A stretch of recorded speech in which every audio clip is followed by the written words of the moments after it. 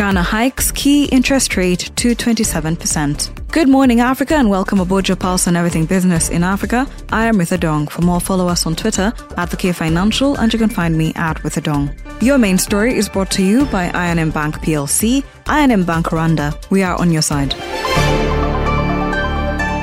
Out-of-pocket payments is the predominant form of healthcare financing in sub-Saharan Africa. These payments affect the poorest households disproportionately, thereby exacerbating inequality. In this episode, we talk about innovations targeted at ending poverty due to healthcare expenditure. Samuel Mugisha, CEO of Streamline Health Tech, joins us for this episode. One of the biggest hurdles of healthcare in rural areas is record keeping. What kind of systems does one put in place to ensure that there is clinical excellence in remote areas? Yeah, as you've said, it's the rural settings. Not only do they not have internet, but they are low digital literacy skills. Very few of the clinicians and other staff have computer literacy.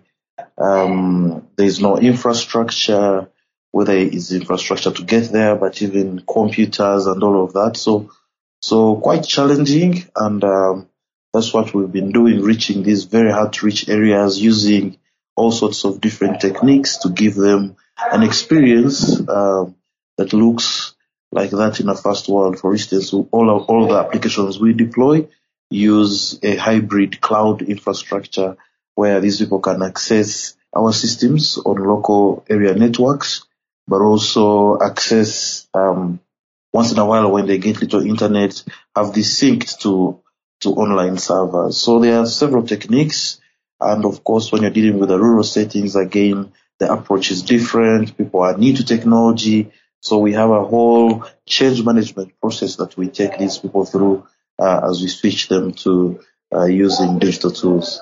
One of your offerings is insurance targeted at low-income earners. How does this model work? So rural areas, the daily average wage for most people in the rural areas is only $2.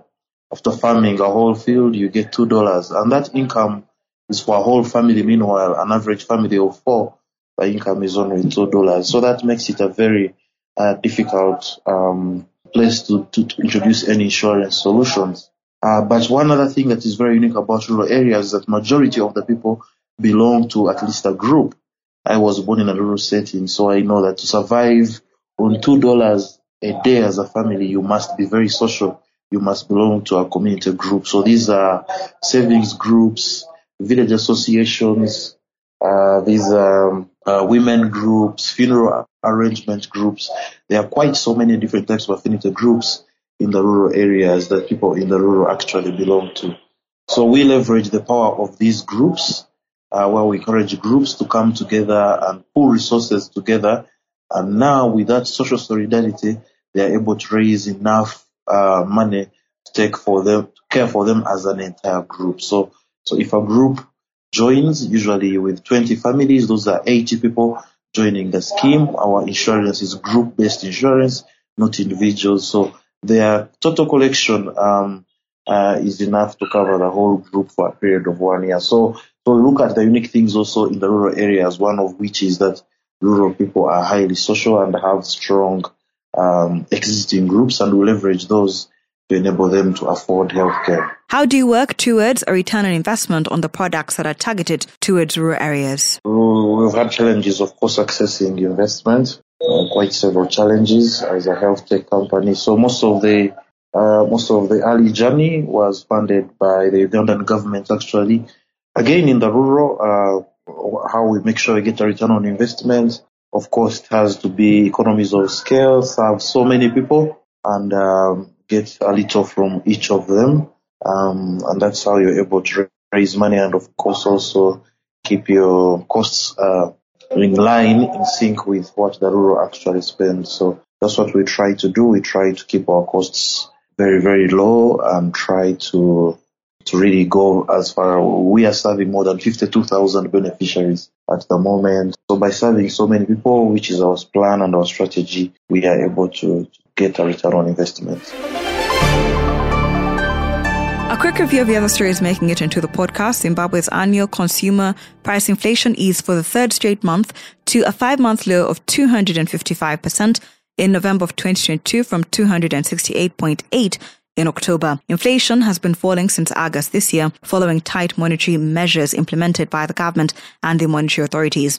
On a monthly basis, consumer prices increased by 1.8%, the least in 19 months after a 3.2% rise in the previous month. The Bank of Ghana raised its benchmark monetary policy rate by another 250 basis points to 27% during its November 2022 meeting, above market forecast of 26%, bringing borrowing costs to the highest since 2003.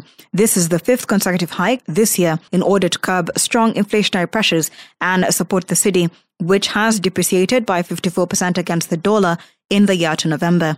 The annual inflation rate continued its upward trend to hit a fresh 21-year high of 40.4% in October from 37.2% in the previous month, and is projected to peak in the first quarter of 2023. Central Bank of Kenya Governor Patrick Njoroge has said Kenya still has enough forex reserves amid concerns they're headed to an 11-year low. Official data shows usable forex exchange reserves were at $7.1 billion as of last week Friday, with concerns they are headed to an 8-year low. This exposes the country to difficulties in making international payments, including imports and debt repayment and hedging against exchange rate risks. The reserves have fallen from $8.87 billion in the same period last year amid a widening current account deficit as the country continues to remain a net importer. The International Monetary Fund has projected Kenya's forex reserves could fall below the 4-month import cover for the first time since August 2011. This is below the cover, only 3.9 months, of the country's import needs by the end of this year, down from 4.4 months last year. This is below the Central Bank of Kenya's statutory requirement of at least 4 months of import cover.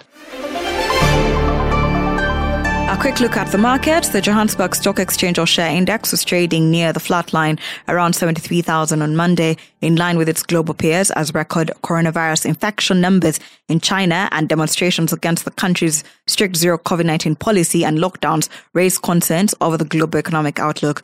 Locally, worries about prolonged load shedding persist. Meanwhile, labor unions gave the national government 7 days to meet their wage demands or face a national shutdown on Friday, December, amidst a standoff between workers and the government of a 10% wage hike. On the corporate front, resource-linked stocks were leading the losses while retailers and industrials advanced. In the meantime, South Africa's largest lender, Standard Bank, said it saw double-digit net interest income growth over the past 10 months, and it expects a full-year higher total income growth and cost growth than previously guided. Thank you for always waking up with us. Good Morning Africa is a product of the K Financial. If you have any suggestions or you just want to check out more stories, visit our website, that is thekfinancial.com, and don't forget to subscribe. You can also find us on all social media platforms at the K Financial, and you can find me at With a Dong.